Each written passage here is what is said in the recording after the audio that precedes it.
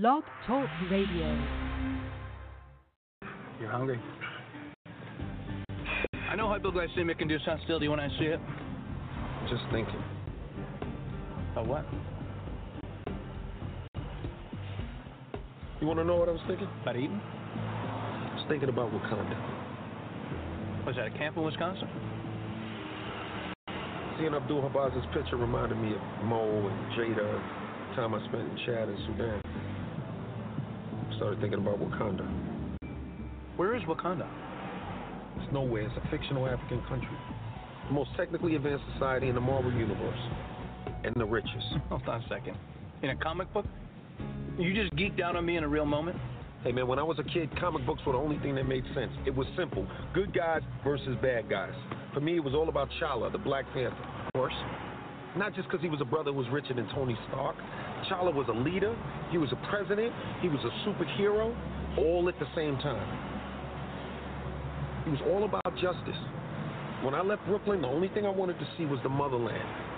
And to witness that world up close. But instead of finding Wakanda, I found poverty, starvation, child soldiers, death squads. Walt's bread and butter. Thought I could save more. I really thought I could help Jada. The whole motherland thing's overrated.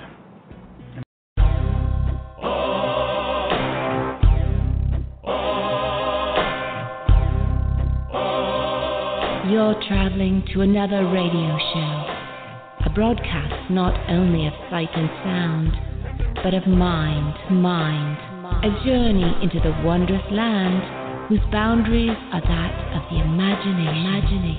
That's the on-air sign up ahead. Your next stop, Afronerd Radio, with your guides, Dburt, Captain Kirk, and on Grindhouse Saturdays, the Uncanny Daryll B. Mind expansion engaged.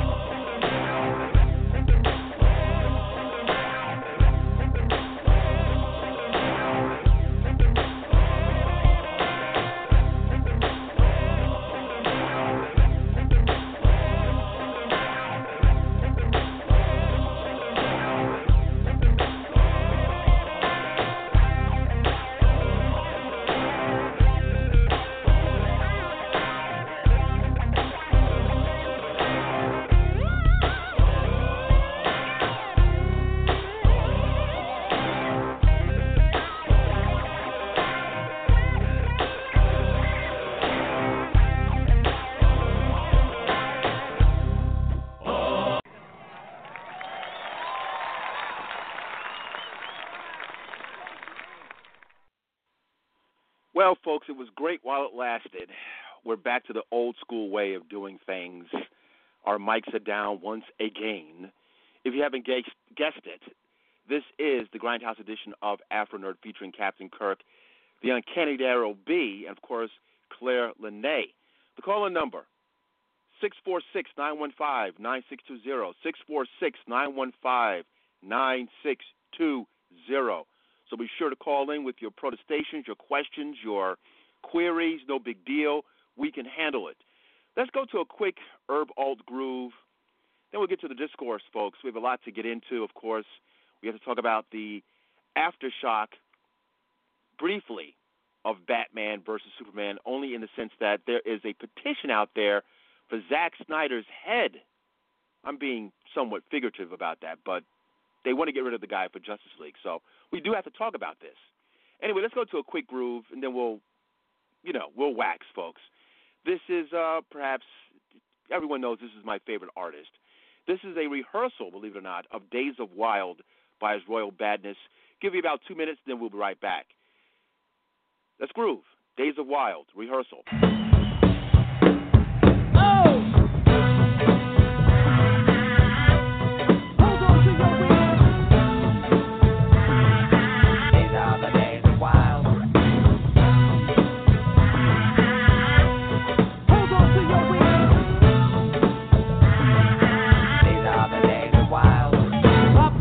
Weed, brother, please.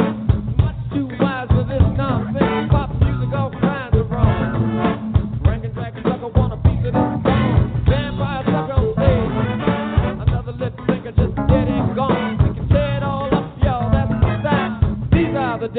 wild hitman. These are the days, these are the days. These are the days of wild. These are the days, these are the days. These are the days of wild. Turn the shoes and caps on that back. Up until the day another one to laugh behind your back, saying we all look the same. God bless America, home of the free. I'd rather just to make a woman stand. I'm putting on something that another won't dare. It's a freezer burn compared to food. If you still got loot, then who's the fool? Everybody wanna take a stand. Mind your own business, let a man be a man. I'ma tear it all up, y'all, that's the style. These are the days of wild hitman. These are the days, these are the days. These are the days of wild. Days of wild, These are the days, these are the days. These are the days of wild.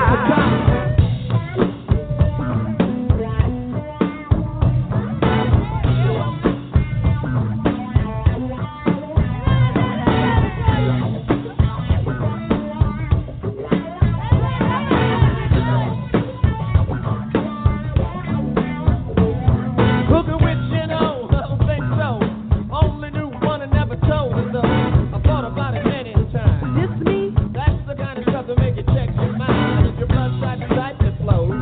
Is your blood type to stereo? A woman every day should be safe, not disrespected and never spanked. If a sucker ever said I did, said I'm lying, yeah. That's my style. These are the days, these are the days. Come on. These are the days, these are the days. These are the days of wild. These are the days, these are the days. These are the days of wild. Get freaky, let your head down. Get freaky, let your head down. Get freaky, let your head down. Get freaky, let your head down. Get freaky, let your head down.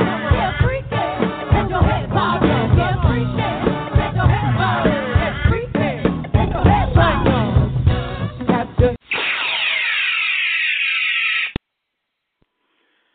Prince Rogers Nelson, Days of Wild. Folks, this is the Grindhouse edition of Afronerd featuring Captain Kirk, the Uncanny Daryll B, and, of course, Claire Lanay. Let's just get to it. Captain, you need it on the holodeck. Post haste. Let's get to it.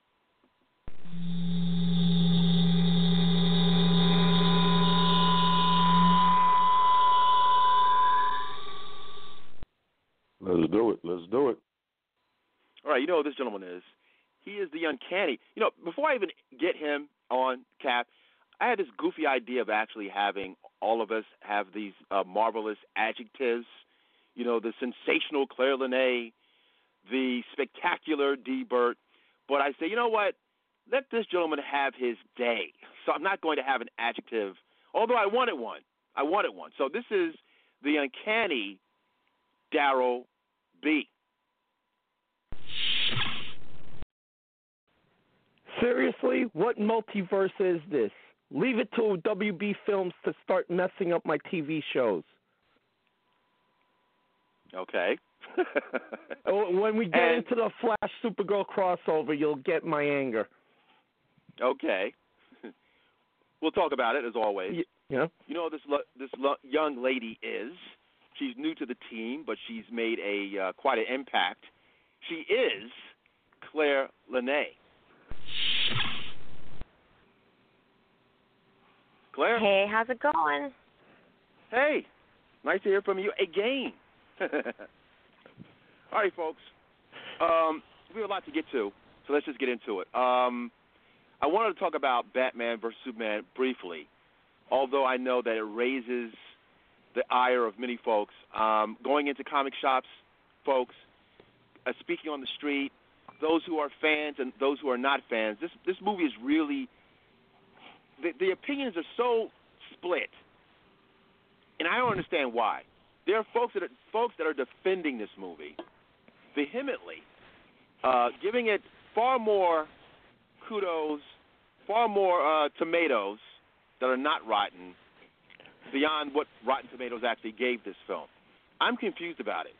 Right? So I don't know if this is a millennial thing where millennials have a different, maybe that emo bleakness resonates with a film like this, but folks actually that I've spoken to are very upright in telling me the movie was great. They found nothing wrong with it, or if the issues that we spoke about last week, that they're not, it's not that much of a big deal to them. So I'm confused about this. Anyway, I do know that on Twitter there is a burgeoning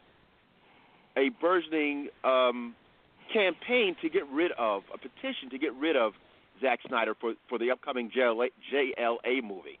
So let me give the mic to Claire. Claire, what are your thoughts about folks who seem to dig this thing? I thought it was pretty clear that this was really not a great movie, but I'm getting different opinions. They're telling me that this thing was just, they were thoroughly entertained. So what are your thoughts?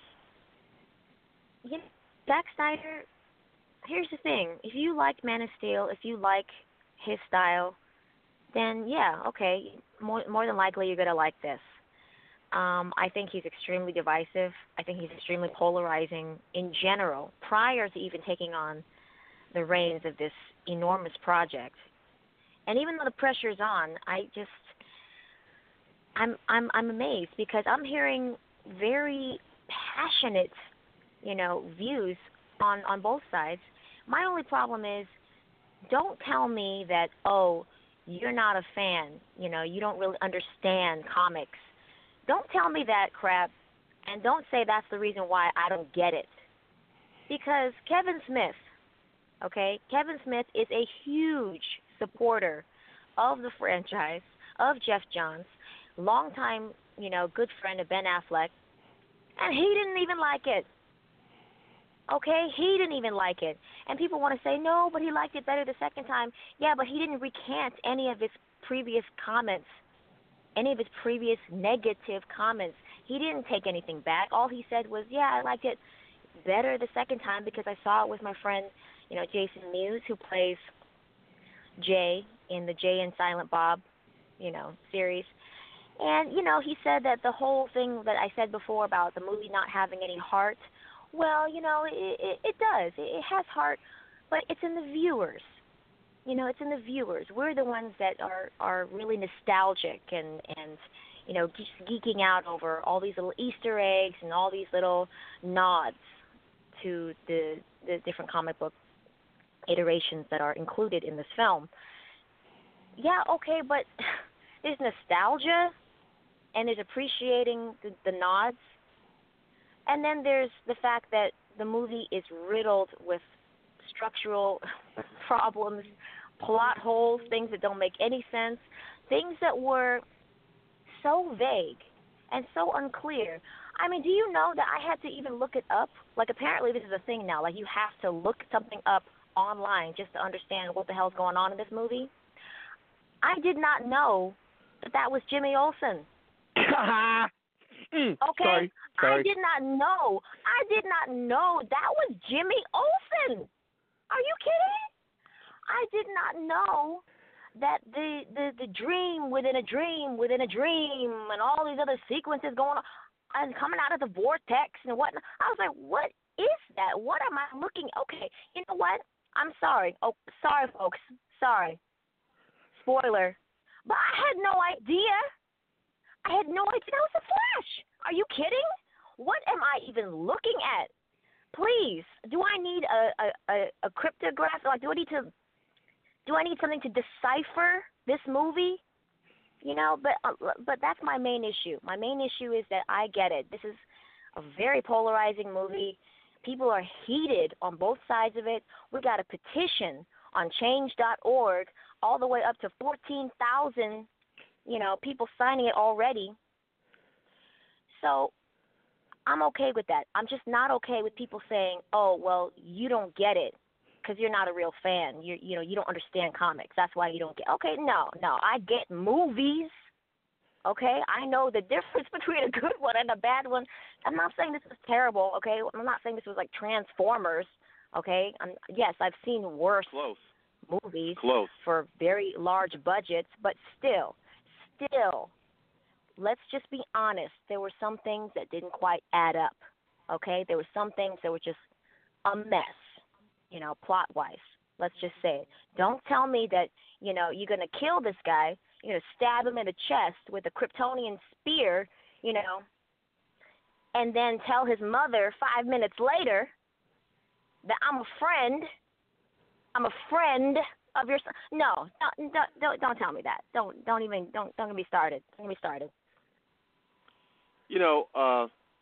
Daryl, she's bringing up some points that are valid because I'm also. Who was Jimmy Olsen? I didn't get that either. Jimmy Olsen was a Secret Service agent. It's the only way you could get close to so we attached me to it. He was that was Jimmy Olsen in the beginning. That was Jimmy Olsen, hon, the photographer in Africa. Exactly. The photographer that got killed. So now Jimmy Olsen's a secret agent. Okay, and he's dead. He was CIA. And he's dead, yes. Yeah, and he's dead. Okay, now let me get this straight. Jimmy Olsen is so integral to the Superman's mythology. Here we go. You might as well kill Lois Lane. So or any these are and also the fact that we didn't. I mean, was he known in Man of Steel? Was there even a Jimmy Olsen in Man of Steel? Yes, it was the girl. Oh. It was the girl in Man of Steel, the girl that was palling around with Lois Lane. That was supposed to be Jimmy Olsen. They were going to gender bend that. I heard about that, but was that clearly? I mean, did they say she was? Is she credited as being Jimmy Olsen in the liner? No, it's another name, but it was supposed to be Jimmy Olsen. And then throw into that on Supergirl's TV show, which is supposed to be taking place in the same universe as Man of Steel, all right, that you have the black Jimmy Olsen. Where did you get that? As far as I know, Infinite Olsens. DC has always made it clear that they've kept their movies and their TV separate. Yeah, I never heard that. Hence the reason why we're going to have a TV Flash, and then we're going to have a movie Flash. But now we have 3 different Jimmy Olsens. Well, 2 with one deceased, unless we do Blackest Night. Anyway, we have 3 different Jimmy Olsens in that universe. But my issue is that if you're going to kill off a major character, okay, it's one thing to be wiping out Mercy Graves. It's one thing. But we don't really know her. Nobody really knows that name. We all know Jimmy Olsen. We all know who that is. And you're not only going to kill him off within the first 10 minutes of the movie, but you're going to kill him and not even tell us who he is? What? Let me bring back Daryl because I'm getting some feedback from his end. Daryl, sorry about that truck rumbling by. That's all right. So what are your thoughts about this dichotomy of thought? I mean, I'm a little disturbed too. I mean, you and I have decades in knowledge in comic books, and we're beyond fans. So this is almost a business for us. So I got the same critique that Claire had gotten about, well, you're not fans. I mean, I'm confused about it because I am a fan. I'm a fan, and I didn't see anything. The points that Claire's making up, I mean, that she's pointing out. Pardon me. That she's pointing out. Pardon me, are truly valid. I mean, for fans, a fan would not appreciate the death of Jimmy Olsen, or rather, even kind of the minimalist view on Jimmy Olsen of this thing. Jimmy Olsen is a character not unto himself. He deserves something, some knowledge, some acknowledgement in this franchise. I mean, how are people all of a sudden we're not fans? All right, before we go into it, just to let the listeners know, you've had your 2 weeks. We held back. we're not holding back now because this is part of the stupidity of this film. And as you could hear, your fellow moviegoers that vouched for this movie were so behind it that it had an 81% fallout. Okay, so before you come and critique us about our fanhood and for us to check our geek credentials at the door, all right, how about you guys back up your own words and convince your friends to go see it again, all right? Now, off of my high horse, I'm going to get into this, all right, and I'll just say it like this. I put the challenge out on Twitter. I put the challenge out to our rival podcasts and everybody, all right? You give me one Superman diehard fan who's been a fan of the S for longer or as long as I have been, all right? 30 years. 30 years I've been a Superman fan. Give me one Superman fan in the game for 30 years or longer, all right, that loved this film. I will shut up critiquing it, all right? And let's keep in mind, last week's show, I was the guy that gave the movie the best ratings. The dude that hated on it going up to it was the dude that gave it the best ratings because I felt they handled Wonder Woman well. They handled Batman well, okay? Lex Luthor, if that's what they choose to call him, you know, they kind of handled that well. But my problems with him is the same as my problems with Heath Ledger. Eisenberg played a good villain, but it wasn't Lex Luthor.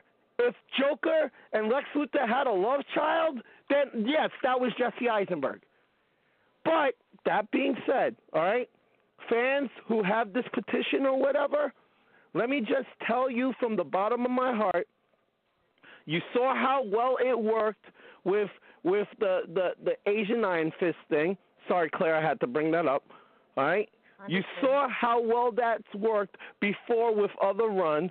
This is not going to gain any traction. Why? Because we may be jaded fans, but we're also fractured. We can't get together on this. All right? Like it or not, Zack has control of the franchise. My problem is, all right, if you got control of the franchise, then you got to know the characters. All right? And obviously, from the movie, he doesn't know what makes Flash tick, and he doesn't know what makes Superman tick. If you can't get their mythos right, then you don't get the characters right. All right? And I've had arguments with other people that said, well, you got to look at it like, oh, it's an alternate version of him. And I go, like, I do look at it like that. But what sets me off, just like you, is people saying, oh, you don't know the character. Excuse me. I've been there through Panic of the Sky. I've been there through Reign of the Superman. I've been there through Exiled. I was there for War of Krypton. I was there for New Krypton. I was there for the first New God saga. Where were you at? Don't check my Superman credentials. Don't check me at the door because you'll get run over. But you know what? The only phrase I'll say to this, it was right. Captain was right. The longer we do this, the more young bucks that come into the game thinking they know more than us, they'll co-opt it, and then they'll say, well, you old men on the porch don't know this anymore. You know, this is our game now. You don't really know these characters. To which I say, when was the last time you were in the library? When was the last time you read this book? Have you ever read the archives of the treasuries? You know, those books, that treasuries to you, I read when they first came out. Get off my lawn. Back to you, Afronerd. All right. Listen, you know, and I can also say that when I was a kid, I picked up, told you how much of a blurred I was. I picked up Michael Fleischer's encyclopedia on Superman, and that's coming from a person who's really not a Superman stan. I mean, I also got the same author also had an encyclopedia for Batman, and I got into all the Golden Age stories with Superman and also some of the motivations between Siegel and Schuster. So, we talk about this incessantly every week about comicdom, geekdom, pulp fiction, and so forth. So it will be very hard pressed for folks to say that we don't have the cred. I tell you something else that's been put out there as well. Some of this Marvel versus DC thing is coming up as a critique that, well, if you don't understand this DC thing, it's because you are a Marvel person. So I mean, I'm invested in all of these comic book. I'm invested in Image. I'm invested in in all these comic book companies. So a milestone for sure. So I don't think that has anything to do with it. I mean, listen, I'm not a Sergio Mims. I'm not a cineast of that kind of heft. But just for someone who wants to see a good movie structurally, this movie did not have it. But I'm even confused with the thing about, well, you support Marvel, and then folks are like critiquing Marvel's movies as if they're not that great compared to this movie. Are you kidding me? Like, where were you guys at when the Marvel movies first got released? Yo, this ain't Crips versus Bloods. This ain't Republicans versus Democrats, okay? We are allowed to have an opinion. Nowhere in our rantings did we say your opinions are wrong.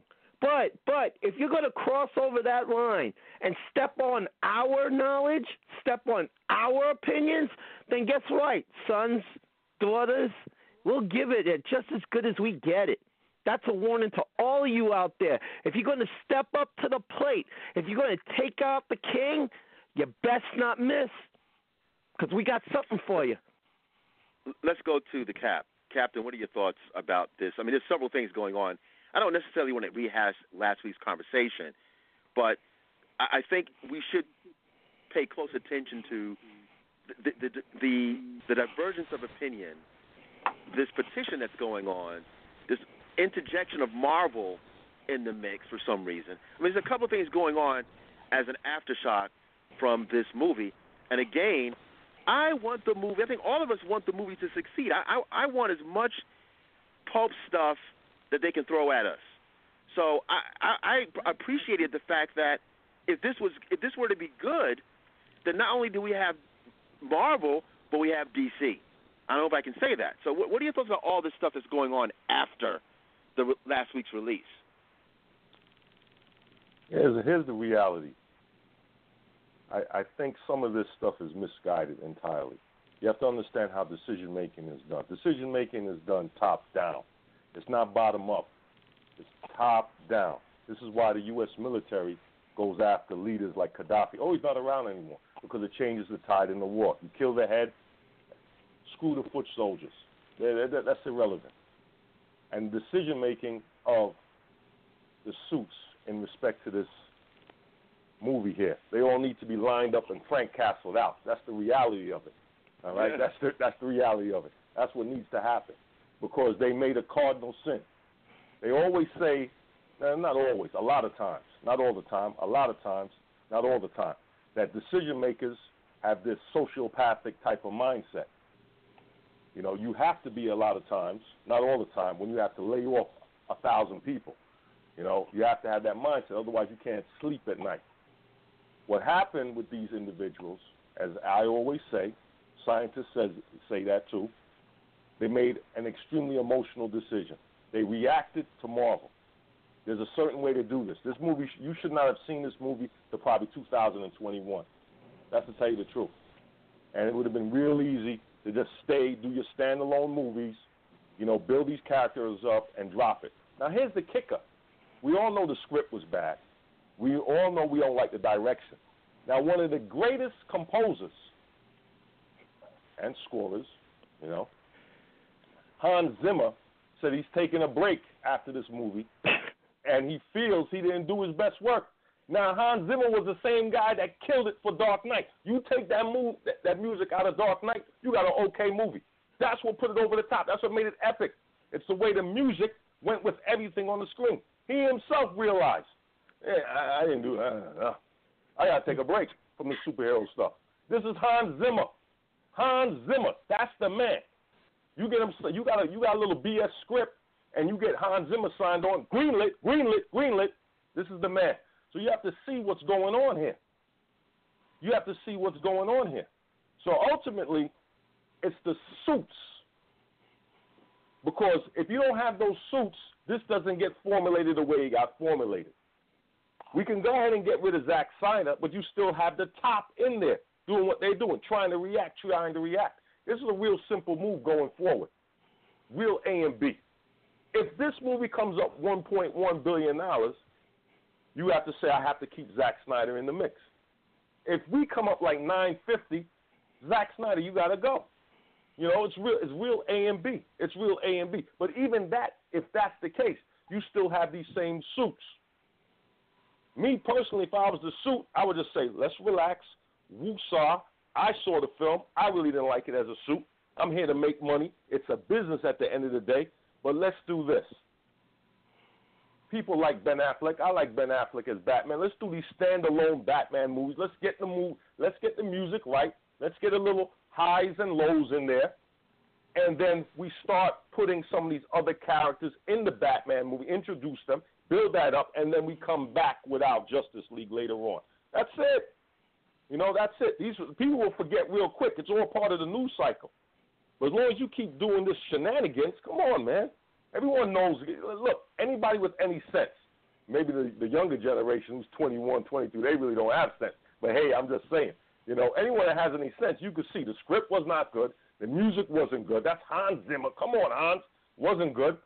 The direction wasn't good. So that equates to not having a good movie. At best, it's going to be okay. That's it. There's certain factors that have to come together, sun, moon, and stars link up in order for you to have a good movie. Everything is top down, not bottom up. Back over to you, Afronerd. Yeah, you know, I know that Daryll mentioned this, and I'm looking at it from slashfilm.com, and they're also corroborating this whole deal of an 81% drop-off in the second week in box office numbers. Hello? Yep. Claire was in and Claire was out. Y'all there? Yeah. Got you, Claire. You hear us? Claire. Uh-oh. Claire, you there? I guess she'll figure it out. She'll come back on. Oh yeah, she dropped off. Okay, she's coming back on. All right. 81% drop off, and I'm looking at this slashfilm.com, and it mentions other numbers, other movies. Fantastic Four second week, 78%. Watchmen was 78%. Hulk was 76%. X-Men Origins, Wolverine 75%. Green Lantern 72%, and Man of Steel 71%. Not exactly the class you want to be in. No. And then there's something else we have to take note of as well. Claire, you back? I'm back. Okay, cool. I was just talking about the 81% drop-off that Daryll referenced. Or was that you? Daryll, did you mention? You said 81%, right? I mentioned it, yep. And there are other movies that are not great to use as a litmus test that had similar drop-offs. We mentioned the first Hulk, Watchmen, X-Men, Green Lantern. Although Man of Steel, I think Man of Steel was somewhat mild. I mean, it still made like $700 million. You know, or maybe it was $600 million. You know, moderate, but still, Man of Steel should be. You know, we're talking about Deadpool making more money than Man of Steel. So I mean, that's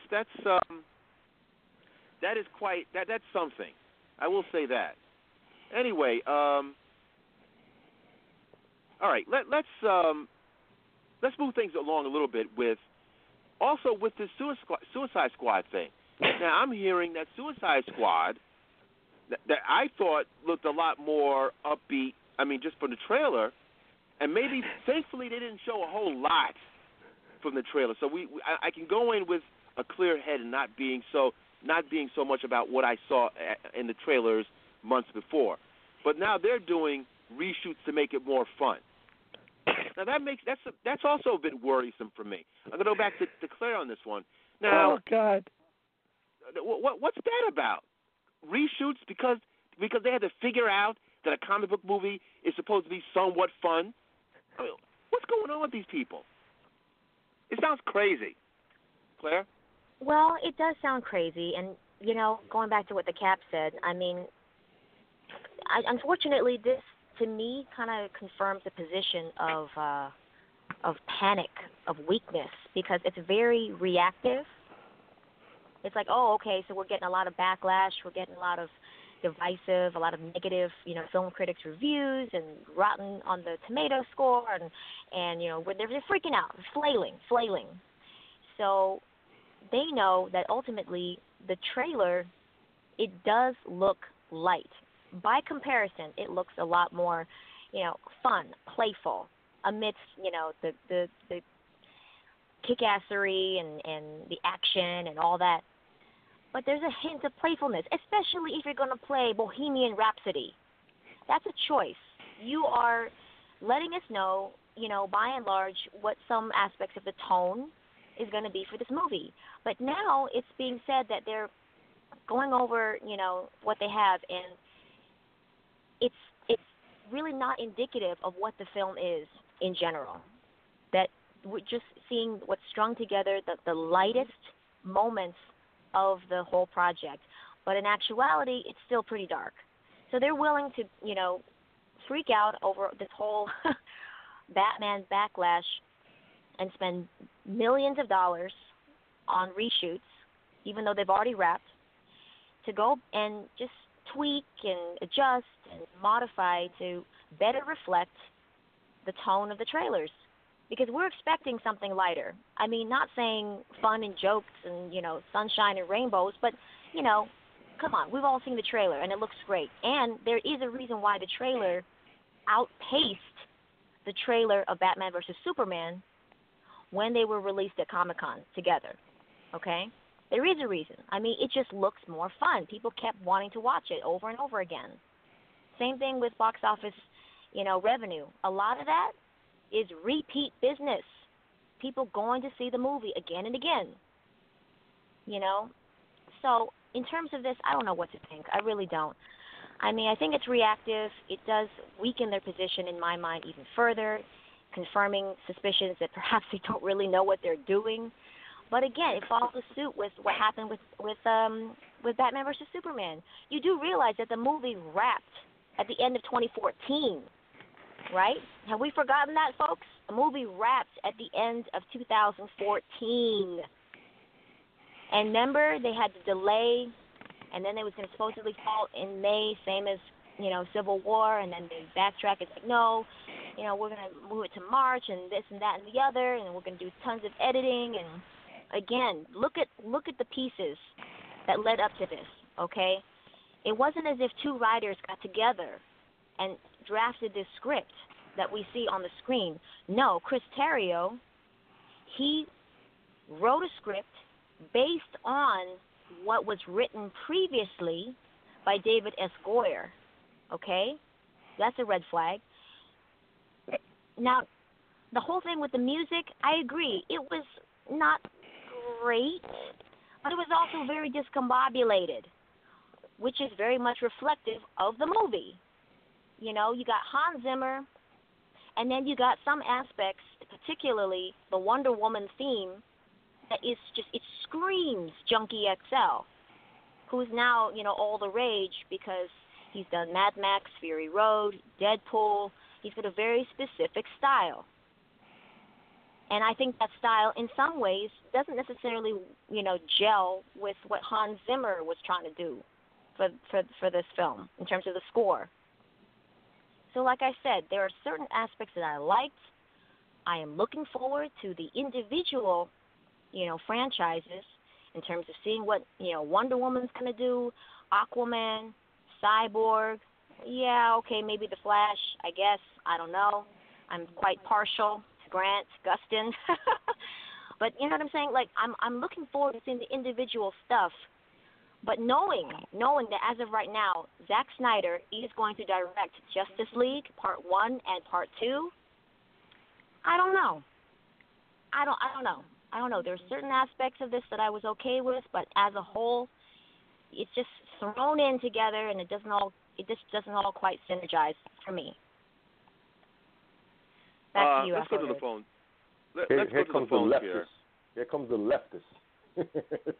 Yeah. Bison, is that you? Hey, what's going on? Hey. What's up, man? Oh, I'm sorry, man. I thought this was a Marvel convention. Let me hang up and call again. I thought this was where you can do free thought. It's a comic. It's a comic convention. We take everything, but sucks, man. I and know swallows, by the way. Go ahead. I know a certain blogger, podcaster who said, "Why are blacks so into the Democratic Party? Why is everybody sheep?" And now, when the opposite is thrown up, you get discombobulated. But I'm going to say a couple of things because I don't want to, this horse is getting beaten to death. But let me just say this, people. People can have different opinions. This is starting to sound, I like the movie. I enjoyed the movie. It was flawed. Let me get my gun. Was flawed. Well, where I'm from, when you say that, you're already dead. So there we go. Be careful. And Daryl, stop goddamn whining so much about the film. You whining? It's a film. I'm not whining. I'm just whining. You whining? I'm not whining. I'm just laying out my feelings. Okay, Bison. Okay. How about? Okay. I'll turn the tables on you. You remember in basic training when people got the towel treatment? You skirting close to that. You're skirting close to that. But gentlemen and lady, let's be careful because I've noticed this film is very divisive, and it's getting to the point where if you enjoy the film, you're almost jumped upon. If you enjoy the film. That's true. I enjoyed the film. There's some things I don't like about it. My life will continue. Warner Brothers is going to make its money. I mean, people acting like, it's taking money out of their pocket. They almost literally personally affronted. I'm not going to get all that wound up over a fictional character created 75 years ago. It won't have no effect on my life one way or the other. Okay. But this is called America. It's called capitalism. Let's not make it out anything else. This is pure capitalism. And DC is playing catch up. Everybody knows that. Okay. But there's more than one way of movie making. Now we can agree, if people don't like the movie, people don't like the movie. But let's not browbeat people who like the movie. Well, neither should the other side be taken up. If I don't like the movie, okay, and I said the movie was okay. When I say my reason for it is that I feel he messed up the Superman mythos, then don't come back to me telling me I don't know Superman. Who the hell are you to tell me I don't know Superman? I've heard it from a couple of Twitter guys and a couple of podcasters that I've talked to. That's not the real world. Well, I've heard it in the comic shop too from real people. So I'm just saying that there's a segment out there that feel that if you don't get Zack Snyder's Superman, you don't know Superman. Really? And there are also people who think that you have to have comedy and a certain aesthetic in superhero movies, and if you don't have that aesthetic, it's a flawed product, and I disagree with that. Okay, hold on 1 second. Let's get straighten this out. There's a word we use on this show quite a bit. It's called deconstruction, and it also means there's also something we do. We try to talk about facts, and when you talk about how this comic book movie went down, they went against so much of the mythology of the characters, plural, that it makes no sense. And I understand you make a valid point, Bice, about everything doesn't have to be comedic, but it does have to be entertaining. And for there to be an 81%, repeat that again, I'm sorry. No, I'm saying entertaining for whom? Because was this movie made for the audience? The audience overwhelmingly, listen, the money, when you say that the money, listen, I agree with you, it is about capitalism, but it's capitalism based on good old-fashioned entertainment. And for there to be an 81% drop-off 7 days later is telling you something.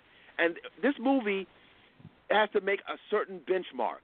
If it doesn't make that benchmark, which it might not make, then this whole house of cards that's very flimsy that DC is trying to erect is going to fall apart. And when you say it's about, it's myth and it's not make believe, it's commerce. That's true, but it's also a culture. A culture has arisen out of all of this. It's a little bit more complicated than it was 20, 30, 40 years ago. Now you have legions of people that are making money off of this tangentially. I mean, it's a whole bunch of stuff connected to this thing beyond money in the pockets of Warner Brothers. You have people that have. But you're thinking the North American marketplace, and this movie opened worldwide everywhere, and I think overseas is going to prop it up because the bad negative word of mouth in America is going to sink it anyway. People forget about China. People forget about South Korea. People forget about Japan. Okay, let me give you another insight. Those are valid markets. Let me give you another insight. Our show is international. My boy Tokyo Mike sends out an email. We call him affectionately Tokyo Mike. He says that he was in a theater. Japanese folk walked out. What's up with that? In Japan. That was one theater. Japanese folk walked out of Batman vs. Superman. That was one movie theater. That's like me saying, hey, I went to my movie theater. And two people were fighting. No. He's saying he's hearing stuff. I'm not doubting. He's saying it's very uncommon, respectfully. Japan is a very honorable society. For the Japanese to walk out on Batman vs. Superman is telling you something. And he said it was in his theater, but he heard that this was a kind of a thing in Japan. This is the international sucking. The only sucking. The only other time I heard that was when they released the Matthew Broderick Godzilla over there. I heard of something like that happening with an American movie where they just get up and walk out. What happened in China, Dburt, the largest movie I don't know. Has it been released in China yet? Has it been released in China yet? It was a worldwide simultaneous release. Yeah, it did. It was released everywhere in the world. It went over gangbusters in China. I don't want to get into it. This is my thing. If a person doesn't like it, you don't like it. It's no argument there. We can argue plot points. We can argue script. We can argue whatever. But I find it interesting that people, when complaining about this film, can dig deep into their filmophile dictionary of definitions, but on the other side, they don't find enough to do it with Marvel. Is Zack Snyder effed up? He effed up. He effed up. Well, we ripped the Marvel stuff before. Did you hear our show about Age of Ultron? We do rip into this. Iron Man 3, do we need to bring that back up again? But, Bison, aside from that, while I have you online, we all know Black Panther's coming out next week, okay? Am I going to get jumped on? All right, no, but wait. But just to let you know, the Bruce Lee Rises book debuts next week. All right, it's going to be a big week next week because you got the Archie book, you got Bruce Lee Rises, you got Dreamin' Eagles 4. But just to let you know, the Bruce Lee book comes out next week too. Okay. Let me ask you this. Hold on. I'll keep you on hold. Hold on for a second, because I want to go to a quick break things up a little bit. I'm going to keep you on hold. Come back to you. Give me a second, Bison. I'm going to put you on hold for just 1 second. All I want to say is this: it's my issue with the movie. It's not about really being a fan of superheroes or anything. I just thought the movie, as a film, take away the culture, take away comic books and pulp fiction and all that stuff. It was a bad movie, just the way it went down. When Sergio Mims, who's a cineast and runs Shadow and Act, and he's not into comic books, but he was able to say, hey, he said, Captain America, Winter Soldier, that was that ish. That's someone who looked at it structurally from a movie-making standpoint. Okay, this is just a solid film. This was amateur hour for Zack Snyder. That's really my issue. It's less about being a fan of guys in tights. It's more about, was this really a good movie? And it wasn't. Anyway, in my opinion, but 81% drop-off, that's telling you something. Anyway, quick groove. We'll be right back. More discourse. Uh-oh.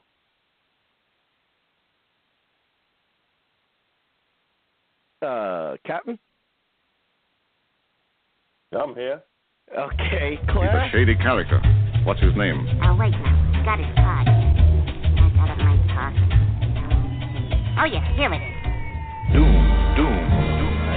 When you set this pile of rags afire, when the heat gets to the jet fuel, Hip-hop music. well, that'll be the end. It ain't nothing like a fist full of cash or a blitz full of the hash that twists like a mustache from end to end, spread it like a rash from talking through your Walkman or at your disco bash. Give me the Tim's Rumple still skin brown, a metal face mask with a built-in frown, a mic to tilt down 100,000 pounds and see how kilt sound like spilt milk clown. Cocoa butter on a very ashy day, fam. Ray-Bans out on the islands of Cayman, or I break it down for the layman. Band-Aid Soleil for the Saint-Tropez. Man, a can of old gold, too cold to hold, slow your roll. Keep on moving like soul to soul, hold the dough. Like a fool stole pity, y'all, for trying to go up against City Hall Titty Ball. The black mic is like a red violin. Okay, everybody back to the lab, try again. Rap game like Leviathan, leaves bad taste, killing my high like niacin. Stop kidding, middlemen need riddling. Hit me with the full tin and I'm a kid again. Keep the bong lighting straight through the songwriting. The super villain, aka the thong biting, is inviting all to the reciting that's dope and raw. Hoping all y'all come in peace and it's open bar. Tear the roof off this bumper rise clock by the end of the night. Spaz like Sazbot, a filter shot made the pen lines running. An ill plot to 10 times Ben Stein money. Funny how he ripped the script with a straight face, with more rhymes than his lives in your database. Placing rappers in endangerment who's reckless with this food for thought, sorta like breakfast. You could mark it off as wreck on the checklist. Wear gold fronts, can't afford no necklace. Should that 10 could go to help build them daycares? Somebody say yeah, pay your fears. Give their shares and y'all can pay Doom and beers. Cheers.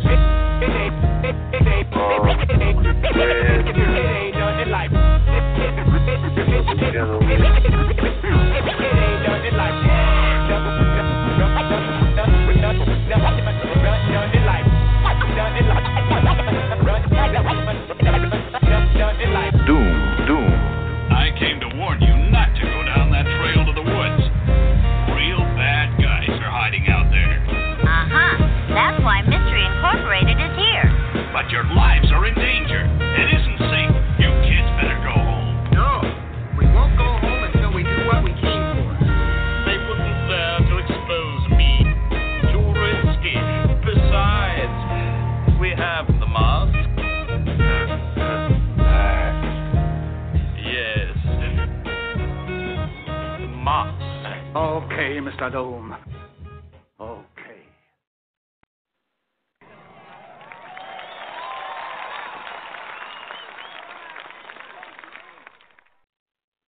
Okay, we're back with all these difficulties. Again, that was the mighty MF Doom, Bane de Soleil. This is the Grindhouse edition of Afronerd featuring Captain Kirk, the Uncanny Daryll B, and, of course, Claire Lanay from the left coast. The call-in number remains the same, always a constant, 646-915-9620. Again, 646-915-9620. We're just waxing with these really passionate opinions on B versus S. Let's move along. I think Bison, he wanted to also make some comments. Let me bring him back in. Bison, what's up? Before the break. Oh, hello. I just wanted to say this. We can agree to disagree, but let's not be disagreeable. And that's the only point I want to bring up. I've noticed a lot of discourse online in regards to this movie, and it's passion on both sides. I just want to just say that, don't pile on a person if they have a different opinion, because that can lead maybe on opposite ends on that movie. What if Black Panther's garbage? Then we'll rip it just like we ripped this. I don't know about that one, but I'm just saying, please, let's have a diversity of opinion. That's why this podcast was created, to embrace diversity. And, I'm not into group think. I'm not into group speak. And I just feel that with this movie, a lot of that people are literally trying to browbeat people who like the film and to dislike the film. I'm not using this, if you don't like it, you don't like it. I mean, end of the discussion. But online and other places, it's taking a far more sinister tone. That I will agree with you on that. That it is going somewhere in a sinister place. But the whole thing about bringing up Marvel versus DC, listen, there have been issues with Marvel movies, certainly, but their track record speaks volumes. And, listen, we can admit that they put out a better product. How much hate are you going to put towards Daredevil season 1 or 2? They have issues with, you can put issues with, but they're very, very minor. When you compare the two, you have to be honest about what's going on. But there's other callers. Let's go to this call. I think I know who this is. 201. Is this Q Storm? This is Q Storm. I got to get a bison real quick before I say what I have to say. Listen. Okay. Oh, Jesus. Do not disparage my Superman 2. Don't even think about it. All right. Anyway. I don't know if you guys have had this experience, but I put in the chat, I nearly got into a fight with, not literally a fist fight, but it got heated with these guys telling me, well, you're, going back to Superman 2. Well, you're just stuck on the Christopher Reeve Superman. And I'm like, no, I'm stuck on the Superman that I've been reading since 1979. Well, actually, I picked him up really, I got into Superman really heavy when Byrne did away with all that juvenile stuff and leaving out the character. But am I crazy? Doesn't Superman stand for certain principles, certain things that are very almost tangible, that this new generation seem to be rewriting the rules of what Superman is? And I challenge anyone, whenever someone tells me they liked this movie, I ask them, what do they like about it? It's the most superficial stuff that has nothing to do with the essence of these characters. Oh, well, Batman was a badass. He was like the Punisher. Batman was murking people. But that's not what Batman is. That's not what the whole mythos is. Then you don't understand the character. I mean, listen, I'll be 50 years old this year, but I will cut somebody if they're trying to tell me that. Whoa. Seriously? You just came out your mommy's womb, and you're going to try to tell me what I do and don't understand? Well, Superman's godlike. Well, the writers have made him that way. He's from Kansas. He's not. I like your passion, Q. Let's not get too emotional. Powers. He doesn't consider himself a god. He doesn't hover for 5 minutes while someone's reaching out from a rooftop. That's not what he does. Okay, let me dial it down. Well, hey, Q, you're not alone. I had my own thing this week. Cap had to talk me off the ledge when it came to a certain fool that goes by the initial CB, Cap had to give me. But here's the thing, and this is what this new age doesn't understand, okay? And let me break it down how I feel, okay? Superman has always been a character that has close to godlike powers in our perception, but all he really wants to be is a man, all right? He just uses his ability. He doesn't use his ability to be worshipped. He uses his ability to enable the rest of us to strive to do better. He's a creature in the light, which is the perfect contrast to Batman, who's a creature of the dark, all right, who doesn't always see the good in everyone, all right? He's distrustful for a reason, but the reason the friendship works is they both have a mutual hope for the future. All right, it's just their two methodologies are totally different. One's the ultimate optimist, seeing the fun and joy in people. One's the ultimate pessimist, seeing the bad stuff in people, and they come together for making a better tomorrow. Okay, it's not very dark and slightly gray. It's dark and light. But Batman is dark because he saw his two parents as a child. He saw his two parents gunned down. He has a vendetta against the dregs of society, crime, and all that. Superman's father died from natural causes, and Superman, with all his power, was unable to help his father. That was his motivation to help people against crime and all the dregs of society. So that their origins paint the picture right there of what they're supposed to be. Well, listen, I'm going to have to probably do a show. I mean, for whatever reason, well, I know what the reason is, time constraints. I'm going to have to deconstruct this millennial mindset, to be honest with you. Oh, here we go. Because that factors into this.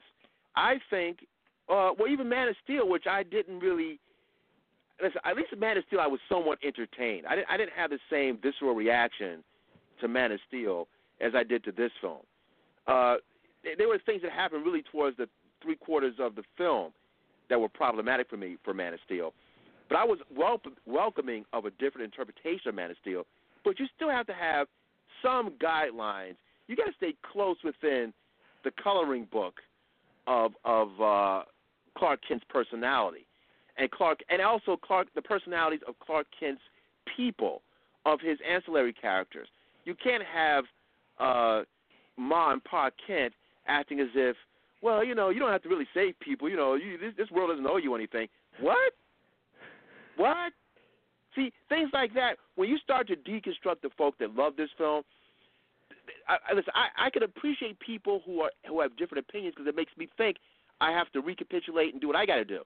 But you also have to be fair about the mythology and about structure, storylines, personalities, characterization. All those things do factor into a good movie. Or we have to admit that these people just like what's that movie the movie that they did years ago, Capt or Daryll from MTV.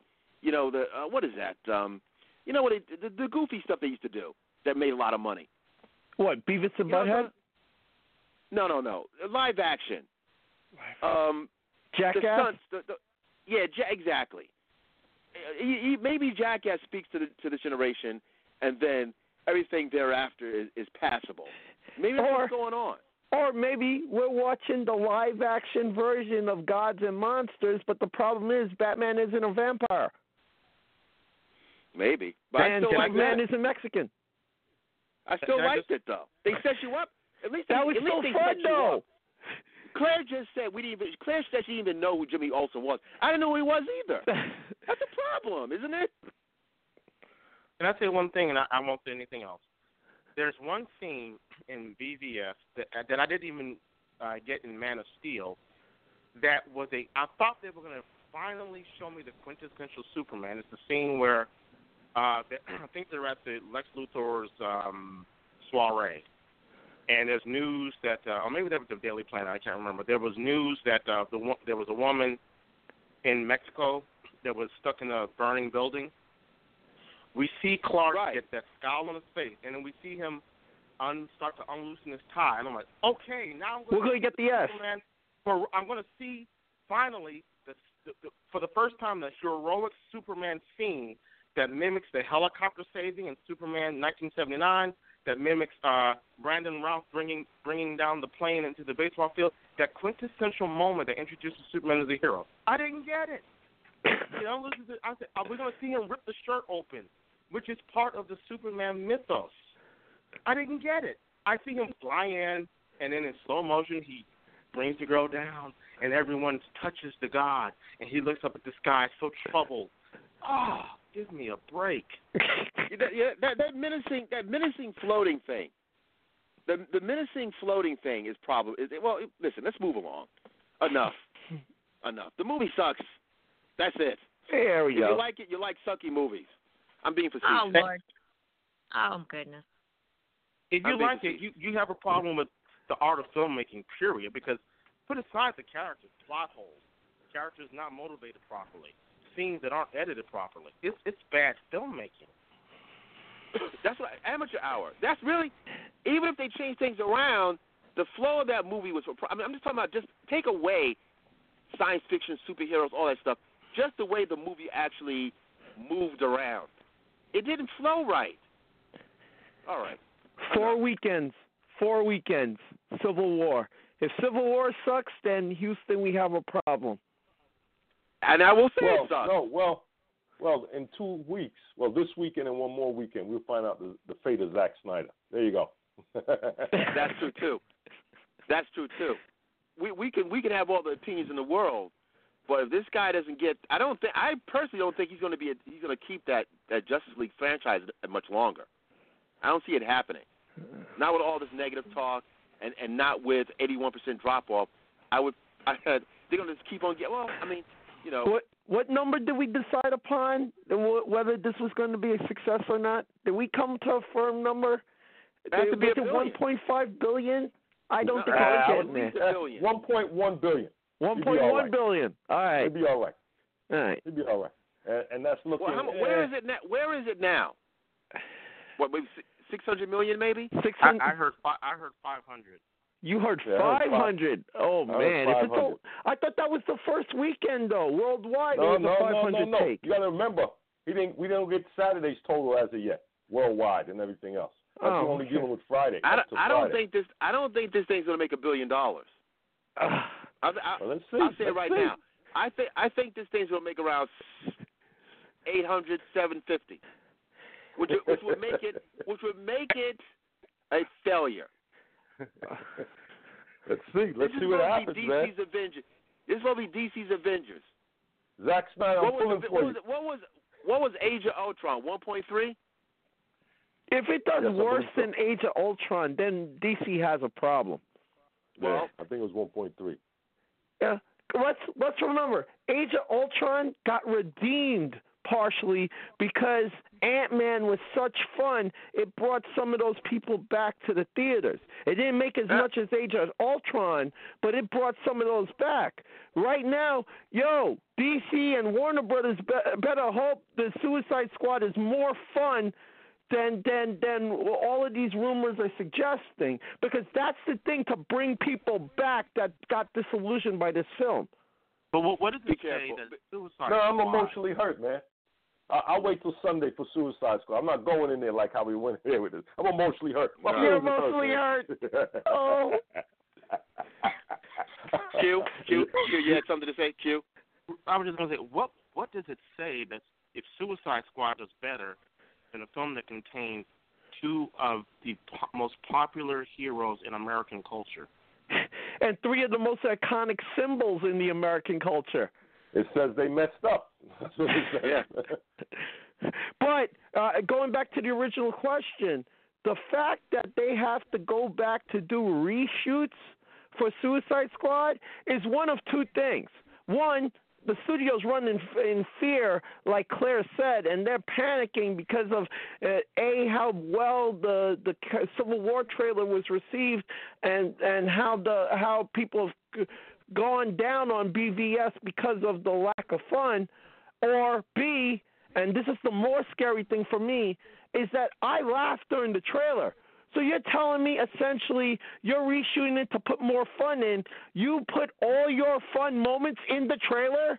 That was all the fun moments that are in that movie you put in the trailer.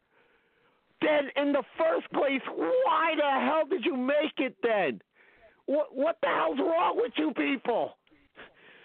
Anyway, I just had to get that out. Back to you, Afronerd.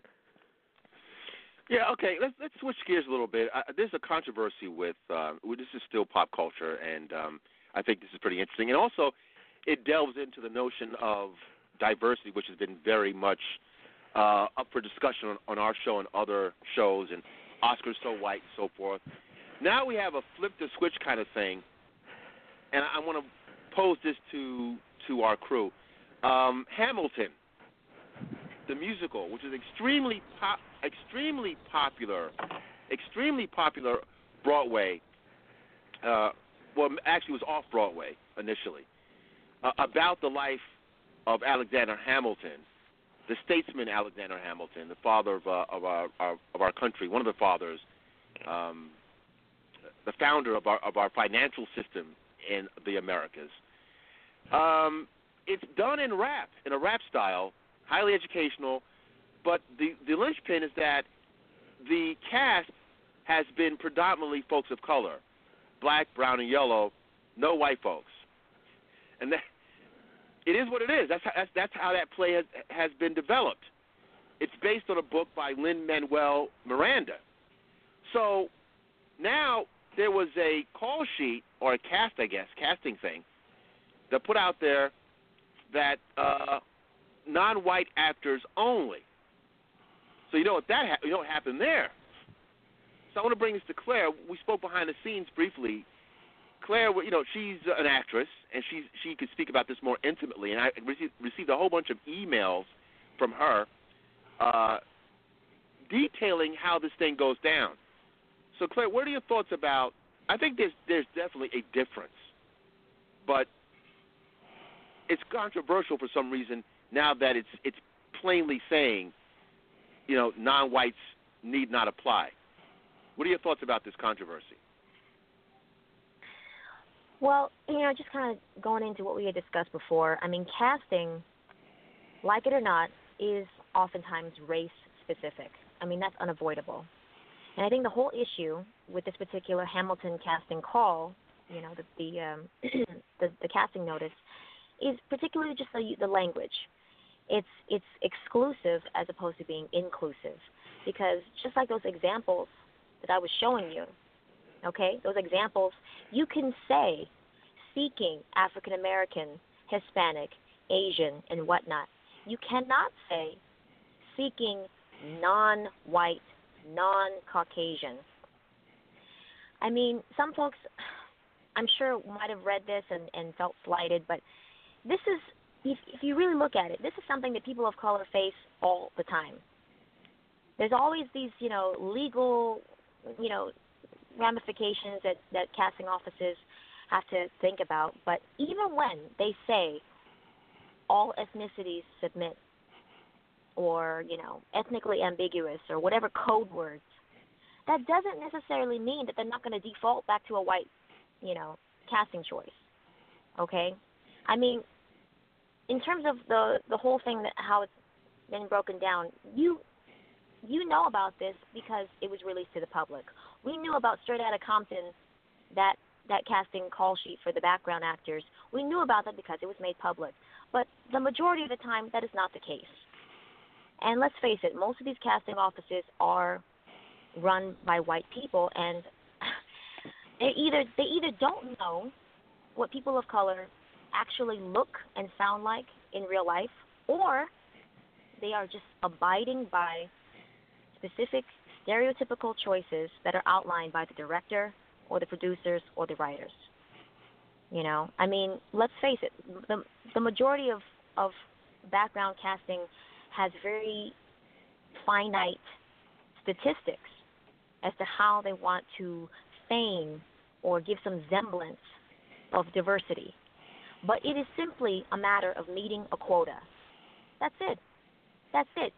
We have to pad the background, the extras, the supporting, the non-essential, as people of color in order to contrast the white leads, right? This is just the norm. This is how it is. I mean, I agree that instinctively, we're living in a time that this feels a little odd. Yeah, it does ring a little odd to me because we know what the play is about and we know what the characters are supposed to represent, and that this feels like an example of, oh, okay, well, white folks can block people of color from having opportunities, but people of color can't do the same thing to white folks and whatnot. But I'm just saying that I understand, technically speaking, what their argument is as to why the Hamilton casting call, the wording, wasn't as delicately, or politically correct as it could have been. Yeah, I think everyone is in agreement that it was poorly worded. But this is something that comes up in our show quite a bit, is that, all of us have a stake in the depictions, or wanting to see ourselves depicted in all these, whether it's in film, whether it's on television, or whether it's in a play. But, I mean, there's also the point where sometimes something is, like you said, specific, but I guess the wording was poor.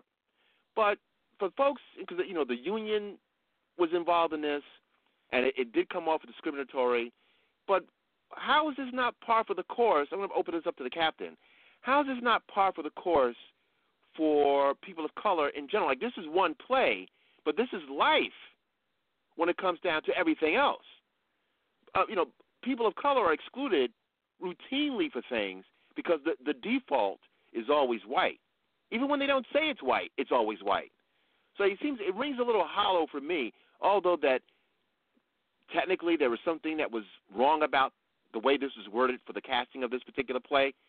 But the fact that this is one play versus an industry, a machine that routinely excludes people of color for a whole host of reasons that you will never know, that's always hidden.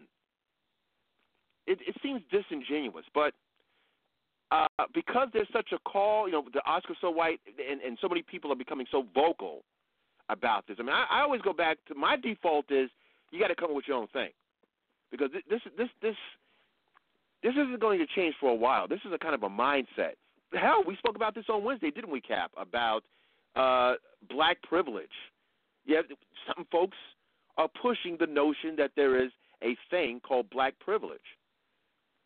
So, what are your thoughts about Hamilton and the notion that they had this kind of exclusionary wording that non-white actors need apply? Well, the wording is problematic, but let's be real. Fairness is the illusion of the weak to protect you from the strong to no avail. When you have power, you do what you want. So you need an illusion of fairness. There is no fairness, nor will there ever will be. That's just the way, that's the mathematics of how things work.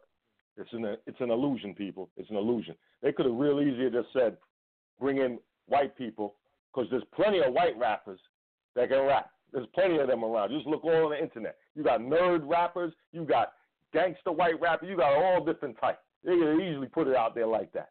But as you said before, they're trying to go with that initiative and make it look like there's fairness. There is no fairness, people. There is no fairness.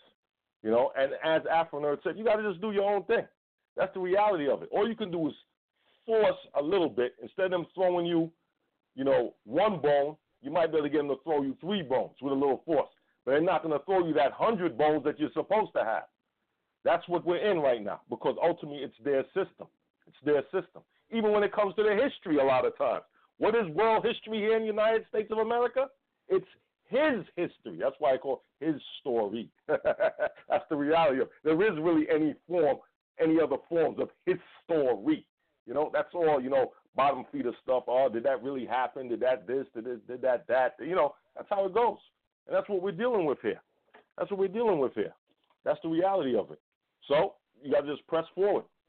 That's all. Back over to you, Afronerd. And remember, one other thing. Sure. Just as we had the Wiz, some people complained about that. That's the millennials.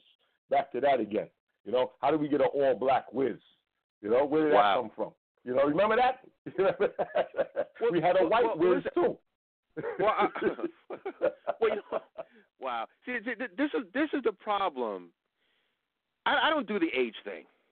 I just don't. I'm not about that. I'm not about ageism or racism or ethnic centricity or whatever descriptor you want to use. I'm not about that. But I'm about facts. And because you don't know something. I mean, I remember one time I was dating a young lady, and she was young, so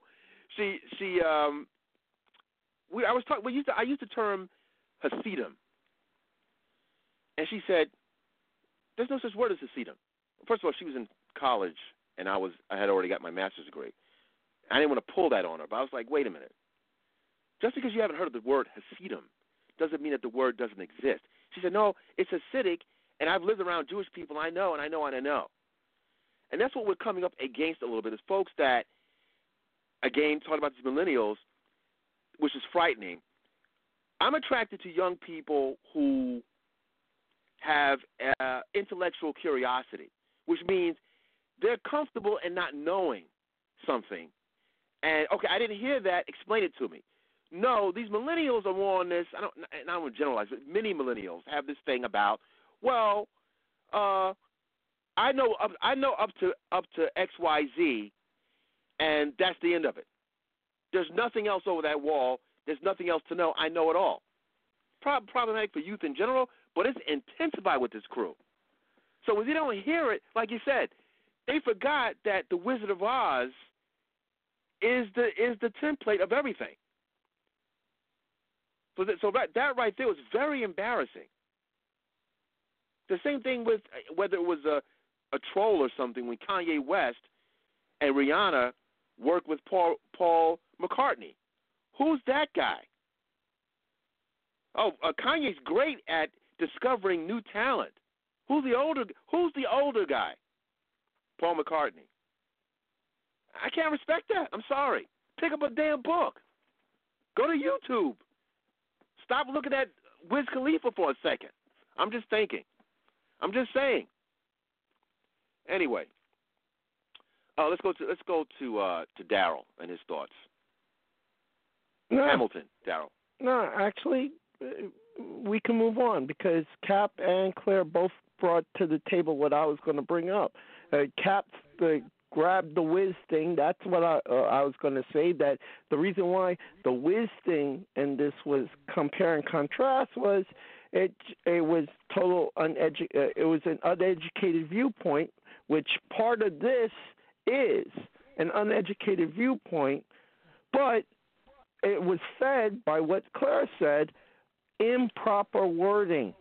All right? Well, and this day and age where we have social media, where we have the 24-hour news cycle, if you make words wrong, if you come out in public and make a bad statement, all right, if you send out a bad email, and even if it's in a thing like entertainment, and you do something like this, the story will live on forever. And it'll be controversial until something bigger comes along and wipes it off the page. Perfect example. Hi, D'Angelo Russell. Yeah, that ain't going to go away anytime soon. But, and Hamilton has just got to accept the fact that you didn't proof what you were sending out before it got sent out. Now that it got sent out, now you got to deal with the fallout. Back to you, Afronerd. All right, bouncing around a little bit. Let's go to the comics, and then we'll go to Colleen Wing being cast for Iron Fist. We'll talk about that in a moment. I want to talk about this notion of the Joker. Standing, both Marvel and DC have had their fair share of reboots. Constantly, the rebirth is coming forward, and Marvel. For those who think I can't critique Marvel, one of my most heavy criticisms of Marvel is this constant having a number one every other month. That screws up the lineage. That might be a sign of what's the deal with comics as we know them, because having certain stellar books, whether it's Spider-Man 120, 121, 122, or whatever. The number of a comic book is very important. It was Avengers 57, the origin of the Vision, whatever. Detective 27, Batman's first appearance. The numbers do matter, but now Marvel is kind of taking that away, and of course at the advent of the DC 52, that they've also done that as well. So now I believe what is going to be Batman 50, Daryll, that they're going to explore an origin for the Joker. Yeah. You hear about that? Essentially, yeah.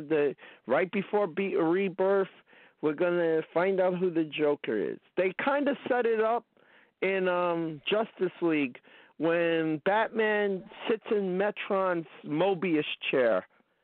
And for folks out there, Metron is a new god, and his chair contains just about ultimate knowledge. So if you were to sit in there, you would be able to get the answer to just about any question at all. So Batman, being Batman, asks the chair, what is Joker's real name? and this is, I think it was Justice League 43. So it was set up way before this. People are shocked now that it's going to happen, but it was set up way before this. And you see Batman in God mode, because once you sit into the in the chair, you get godlike abilities also. That's a side effect. And he goes, no, that's not possible.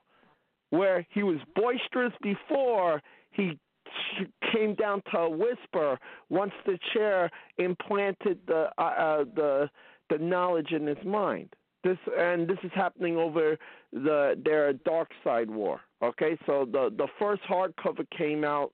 If you want to check it at your library or whatever, this scene happens. My thing is, one of the fabled things with Joker was we never, at least in the comics, on the animated series, they gave you a definite origin for the Joker. On the Nicholson and Keaton Batman, they gave you a definite origin for the Joker. Comics-wise, there have been about 20 different origins as to who the Joker was, and once or twice they gave you a name attached to it. But to a lot of us, he was an unknown thug or an unknown musician or an unknown comedian when the accident happened, or whatever happened to turn him to that. And on the other side, he was a murderer that made a deal with the devil. He was a part of a scientific experiment that made him go sociopathic. Like I said, I just gave you like 4 different origins right there. There's like 10 more different ones for him. All right. The main appeal to him was my appeal for Wolverine in the beginning. You didn't know. You had no idea. And when you peel back that onion and you give us that knowledge, I think you take away some of an interesting part of the character. You know that, but what am I to know? I don't know the comic business, right? You know, I don't know it. But I guess that we're in an age where full disclosure. We're going to tell you the truth. Here you go. Well, there's some things when it comes to comic books where the mystery is more alluring than the truth. Back to you, Afronerd. Yeah, you know, I don't know how I feel about this because it seems like it's so long. I mean, we're talking about a 70-plus-year-old character, and to go into this kind of thing now, where you're going to be, disclose more about who or what the Joker is. The Joker's mystique, talk about mythology, the Joker's mystique has always been a part of Batman's mythology. So now they're going to go more into this and reveal, I mean, my understanding, like you said, he was Jack Napier, small-time thug, falls into this vat of acid, becomes disfigured, and hence becomes crazy. But there's also, in later years, they've been making the Batman and Joker flip sides of the same coin, and also somewhat a certain degree of mysticism with both these characters. That there's other things going on with the Joker that are downright mystical. I don't know if this is a good thing. I think this might be a matter of just being lazy or just there's a dearth of ideas. I just don't know. I wanted to put it out there because I don't know how I feel about this team at the DC going into this thing and making it somewhat of an event. Claire, I know you're more on the movie side of things, but this still kind of deals with that. What are your thoughts about DC wanting to explore something that really was never been explored for in 70 years? Not this way. So you're saying that, walk me through this again. So you're saying that there's going to be yet another retelling of the Joker's origins? Yeah, basically. Constantly rebooting. But more definitive this time. We've never really known who the Joker is. He's always been a mystery for 70 years. In the comics, he's always been a mystery, as opposed to the movies, which have given him more of a backstory. Essentially, yes. Yeah, but that was still based on a comic book. I mean, the way that the Tim Burton origin of the Joker was straight from the classic origin of Batman. I mean, of the Joker in Batman. That he's the Red Hood. He's part of a gang. They're in a factory. Batman's chasing this guy. He loses his footing. He falls into this weird vat of probably toxic liquid, and he becomes disfigured out of it. And that's really the birth of the Joker. And that was displayed. And even Jack Napier, I mean, that's been his name in the comic books also. It's like Enigma, which is kind of a joke, obviously, a Joker type of joke. Edward Enigma is the Riddler. I mean, some of the stuff is what it is. But they're talking about but we never really knew who the Joker was. The Joker's always been just a Joker. I mean, I can see what, there's an allure to giving a finite history to a character that's a bit of a mystery and, it's been told in different facets and different iterations and interpretations. But I am with Daryl on this one. I mean, once you have something on lock, then I kind of feel like, I mean, in many ways that it seems comics about. I mean, when you have characters that are decades and decades old, I mean, the whole aspect of, retroactively, continuing the story means that you're going to change the details anyway. So they're saying that they want to give him a specific background or a background that's never really been explored before. Well, it's more like the name, like I said, the scene that was in the Justice League, the name obviously meant something to Batman, and it shocked him. Like, oh, no way, like it's sort of like that. So the rest of us are going to find out in this issue. The problem is, again, it's a geek problem. This ain't no major world-shaking problem. But I find when you have a mysterious character and you pull away all at once all the mystery behind them, it sort of kills the character, And it happened with me with Wolverine. I used to be a big Wolverine fan, and then all of a sudden they just laid bare all of his origin, laid bare, he can remember everything now, and the character became less interesting to me in the comic. It's sort of like if you knew the complete history of James Bond right away. They've set him up as a man of mystery all of these years, and then they just reveal everything one time. It sort of kills you. It's sort of like, but I was invested in the ride. It's good to tease this, and this. To me, the Jack Napier thing, we've discounted that in the past. It's been on, it's been off. The Joker even presented with that name, laughed it off in the comics, actually. But just all this time, Batman's been fighting his father. Wait, what? All this time, he's his lost brother, like what they tried to do with Hush. If you give Joker a definitive history outside of what we know, I think you killed some of the appeal of the character. That's all I'm saying. So, something else too. This was intentional.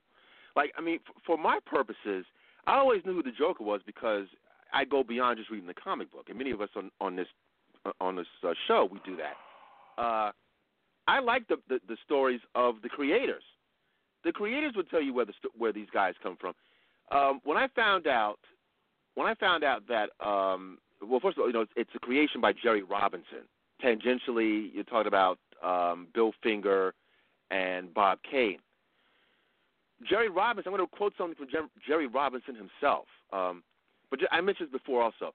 I mean, as far as the physical look of the Joker, we know he's from the the Joker from the deck of cards, and more importantly, there's an actor by the name of Conrad Veidt. Conrad Veidt was in a silent film called The Man Who Laughs. If you look at the silent film, he clearly looks exactly like the Joker. I mean, that part I think is cool, that these guys back in the day, they use certain things as a template for their characters. So that, to me, was enough to know where the Joker comes from. But let's go to his characterization. This is a quote from Jay Robinson. He says, "They've given many origins of the Joker, how he came to be. That doesn't seem to matter, just how he is now. I never intended to give a reason for his appearance. We discussed that, and Bill Finger and I never wanted to change it at that time. I thought, and he agreed, that it takes away some of the essential mystery." That's from the creator of the Joker. But, Superman kills people, so does Batman, so things change, allegedly. Let's go to the Captain. Captain, what are your thoughts about now DC's exploring something after 70-plus years that we need to have a definitive origin of the Joker? Well, we talk about this a lot on this show, why they do this from time to time. Some people make some valid points when they say the younger generation, they need to know this, but it's more like what we always say. They look to stir things up from time to time to get a money grab, and then all of a sudden it becomes something else. So it's the same modus operandi that these suits behind the books, along with the artists, pull. And they shake up the people, your mythos, your childhood, and everything else behind doing these sort of things. So that's just what we're dealing with, we do get a bit perturbed by it and everything else, but, we have to learn to deal with it because we're not in a total control the direction of these books, per se. But we can voice our opinion on shows such as this and others, That's all. I'll leave it at that. Back over to you, Afronerd. All right, let's move to another Netflix deal. I can't wait for, of course, Luke Cage, but Iron Fist plays a role in this as well. And they're coming out with more information on the casting of Iron Fist.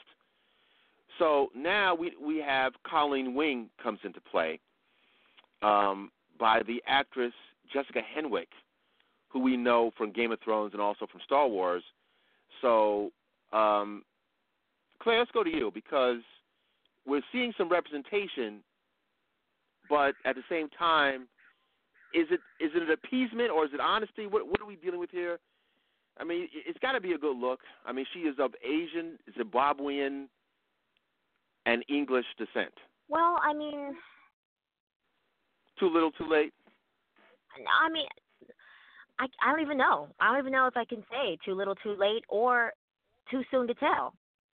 I don't even know what to say because it really comes down to how integral her role is going to be. Because, I mean, didn't they say something about Shang-Chi for like a hot minute? Yeah, you see, that's what makes me nervous is, listen, I'm a big Shang-Chi fan. I said this before, I would prefer a Shang-Chi Netflix series over an Iron Fist one. That's just me. But I want to go to Daryll, because, Daryl's knowledge on this is probably better than mine. Because I've always been in and out of that book. But is there a potential for, extended storylines, dialogue? I mean, like, how integral are we? I know Colleen Wing and Misty Knight, that those two, they could potentially have their own. I mean, I know that they've had their own series in print. But Daryll, what's the deal with this? What's the potential with Colleen Wing as far as characterization and really, as opposed to like some lightweight supporting character? What are we expecting here? But here's the thing, right? The very thing they told us they couldn't do with Iron Fist, they just did with Colleen Wing. Because Colleen Wing, always in the comics, well, most of the time in the comics, was essentially a white woman all right, a white woman. She appears white, but she has mixed heritage. All right? So now you give us a Colleen Wing that's Asian with mixed heritage, you know, and the first reaction I had seeing it was like, yeah, these are the people that told us that we couldn't do this with Iron Fist. That's beautiful. But leaving that aside, I'm leaving the hypocrisy aside for a second. I'm going to leave it to the side. That was just my one dig. I will say this, okay? It's going to be hard to get behind Colleen Wing because it always used to be, well, Danny's over here with Misty and Colleen's here with Luke.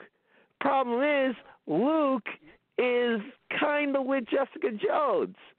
So now we got to find a role for Colleen in this. You know, it's sort of like they wrote themselves into a corner here, okay? Now, my hope is, the positive hope is, now it forces you to make her more than just a cipher or more than, oh, well, she's Misty Knight's best friend. This means you got to write a direction for her, all right?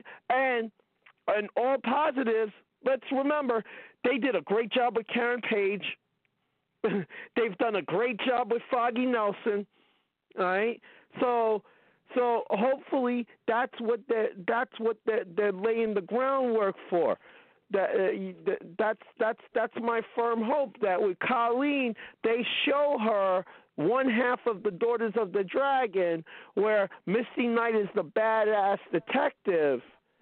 They come up with something for Colleen that makes her respected in her own right. Back to you, Afronerd. I mean, I'm suspicious. I'm skeptical. I mean, again, like I said, I don't know if I can say too little, too late, or too soon to tell, because we're still probably a year away from this in terms of, you know, being released on Netflix. But I don't know. I have seen other instances in which they get somebody, you know, to fill in a token slot. Okay, like we talked about before, filling in a quota, giving some semblance of diversity. But then when it actually come down to, you know, seeing the actual show, it's obvious that the role is minor, you know, inconsequential. And so then I feel like, well, no, who cares? You know, I mean, all that for what, really? Everything's politics. I mean, and it's gone to the point where I just kind of look at that. I raise an eyebrow. I'm like, okay, well, we'll see, you know. I mean, let me tell you, this is only confirmed in my mind that one has to happen. I need to somehow become English and get on Game of Thrones. And two, I need to learn me some, you know, kung fu martial arts stuff. Because clearly, those are the only two ways that you're going to work if you're Asian, anyway. So, moving on. Well, I'll say this much, to be somewhat optimistic in favor of what the product that Netflix produces. The Netflix Marvel union has been very masterful. And even the ancillary characters, you know, I think of Vondi Curtis Hall, although his character is deceased, which kind of brings up the whole Jimmy Olsen thing. This newspaper person, Ben Urich, he's an integral part of the Marvel mythology, but they killed him off in Daredevil. But be that as it may, as a ancillary character, I don't know if I should really say that, a supporting role, he was phenomenal. And I think maybe some have said that because he being missing in season 2, you could feel that weight being missed. But essentially what I'm saying is, because Netflix does what they do and the quality of the work, I would hope that they would allow this actress to do her thing. So far, many of the properties that are coming out of the Marvel Netflix thing, whether you're a main character or a supporting character, you seem to have weight. So I would, you know, hopefully, I mean, I'm going to have to go deeper into this Daughters of the Dragon deal. That is the imprint that with Colleen Wing and Misty Knight. Again, I'm sure Daryll knows more about that book, that series, but based on the fact that Colleen is a detective, that they have a detective agency, there's a lot to work with there if it's done right. So hopefully Netflix maintains the precedent that's been established, and they just do good work. You know, I mean, now's not the time to start sucking. I would say that as a, I mean, just same thing with AMC TV. AMC TV, they set up a standard now. This is not the time to be whack, hopefully. Captain, any thoughts? There's never a good time. There's never a good time to be whack. Yeah, but, you know, we saw what we saw last week. I'm just kidding. Anyway. Nothing to add or to take away. Let's move along, ladies and gentlemen. All right. We got to talk about this Blade series. Let's stay on comics for a minute. Our friend, who we also saw at the Blackfinity Gauntlet a few weeks ago, Ariel Johnson's Amalgam Comics, the great Joseph Illidge from Milestone, from DC, and now he has a book called The Rin that's forthcoming about the Harlem Renaissance. I can't wait for that. In his comic book resources piece, The Mission, he was highlighting Afua Richardson, who we need to get on the show. She has a great book called Genius from Image, and now she's been tapped as an illustrator for the upcoming Blade series. Now, they've made Blade women-centric with, I believe Blade has a daughter in this iteration. And I think Blade, the character, is still going to be around, but now he has a daughter who I would assume is probably also part vampiric, part vampire.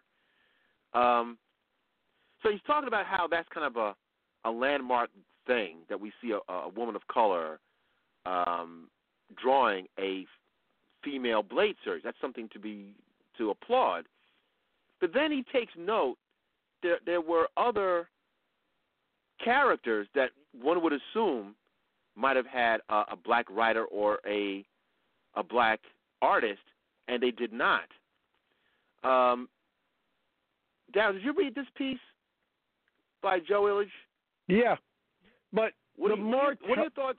Well, hold on. What are your thoughts about the Blade series, how that's going to work out, and also what he was saying about some of the work that's being given to black artists, female artists now, and also the characters, that some of the characters may be a bit wonky? Well, I'll just say this, okay? When it comes to people of color, right? And you're doing stories about them, okay? You kind of want to have a person of color, if not in a writing capacity, in an advisory capacity with it, right? What he pointed out in the middle of this article, where he asked people who their favorite black woman writer of color was, and one brought up Gail Simone, another brought up, I forget the other two ones, where I just sat and I went like, wow, just wow. You could be honest during something like this and go, I don't really know any writers of color that are working on books. You know, you go like, you know, you could just be honest with that. You go like, I've stayed to these universes pretty much, and I don't really venture outside. This is hoping Afua Richardson changes all of that, because if you saw her do Genius, and again, folks, pick up Genius, all right? It's beautiful. It's military stratagem.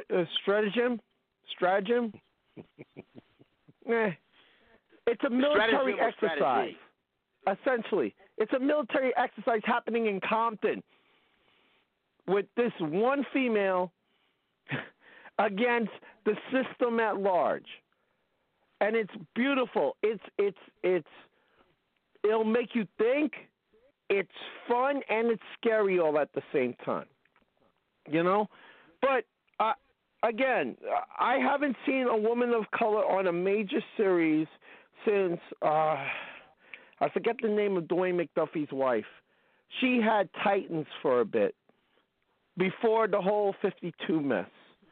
And since then, I haven't had a major woman writer of color, and just by my brain racking itself, trying to figure out her name shows you the dearth of black writers, black female writers in the big two.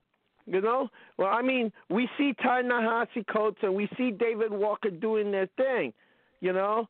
But black female writers, few and far between.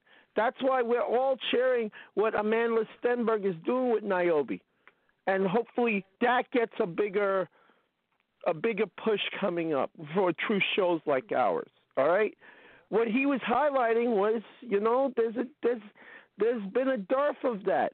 And not just because they're not hunting out there for us, all right, but also because it's kind of discouraging our community, which is a whole other issue, where pursuits of intelligence are getting ostracized. Like, oh, it isn't a good look to be doing that, you know. And we all know creative people of all types that we know if they took it up, they could succeed at that. As far as the series goes, I gotta read it, I gotta see it. But you know, but here's one thing I know: this won't be Twilight. Sorry, Twilight fans. Me as a horror guy, I didn't really cotton on to that.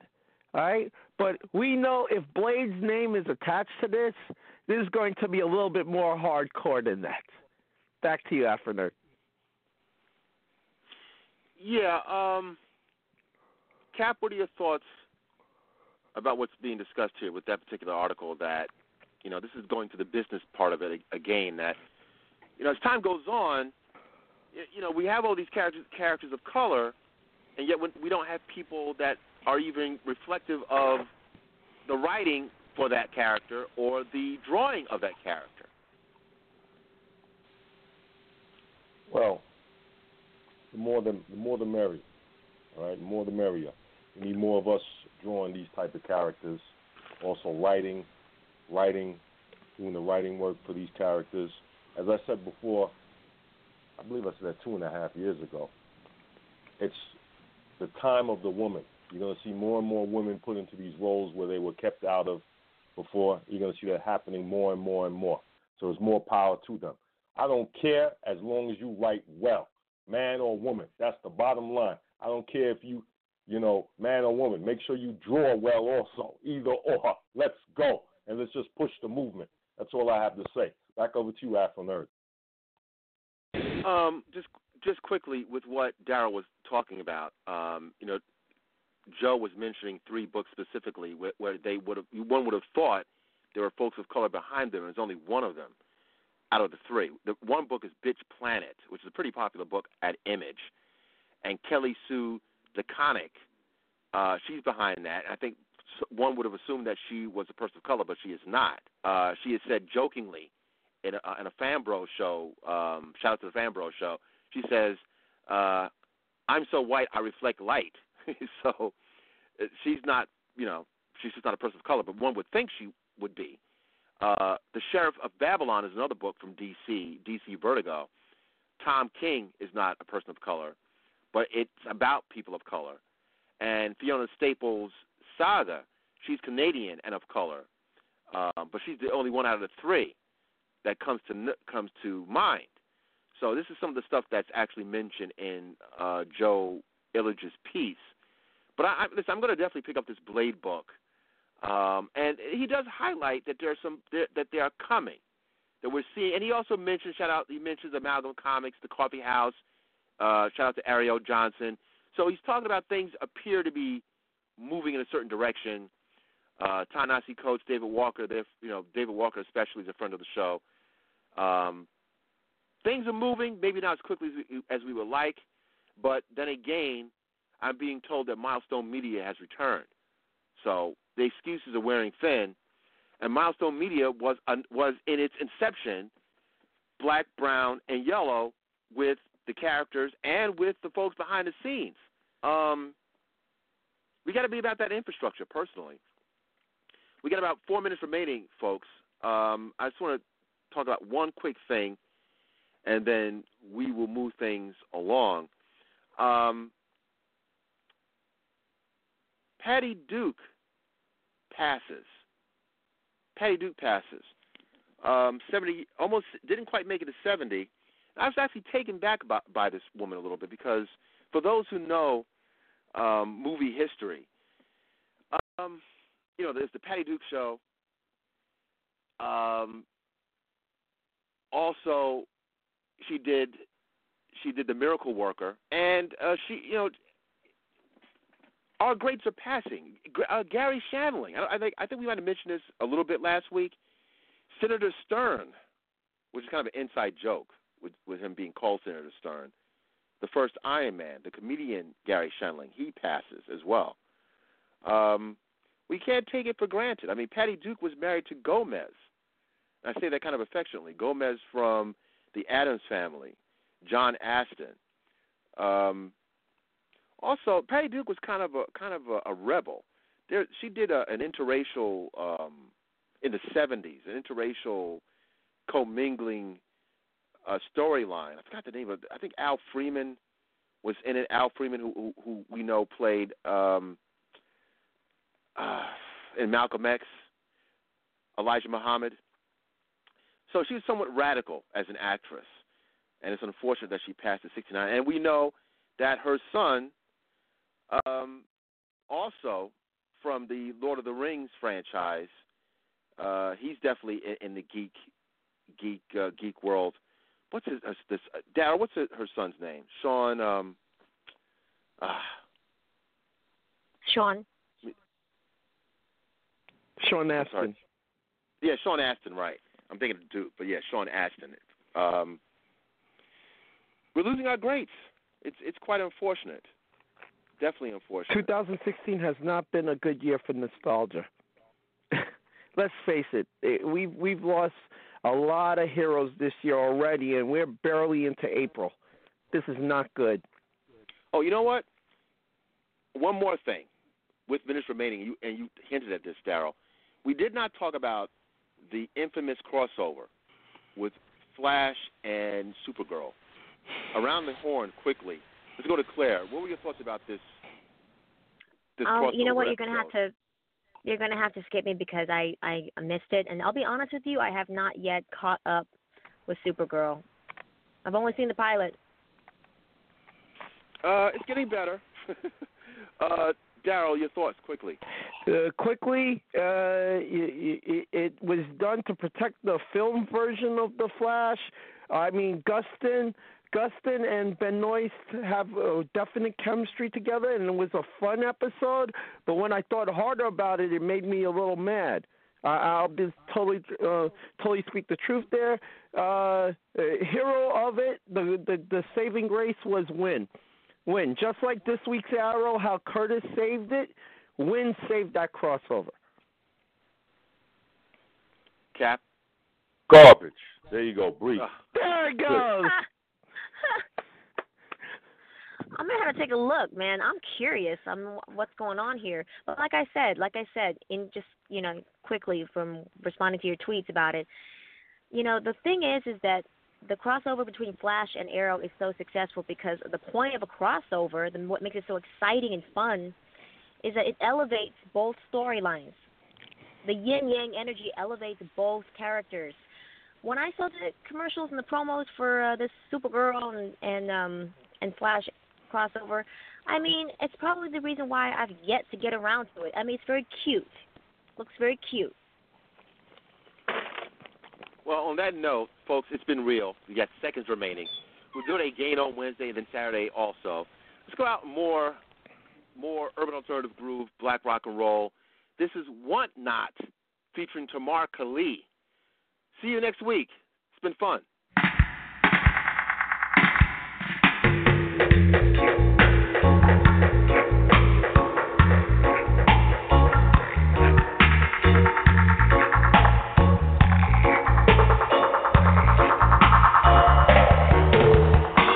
Never enough what I get from you.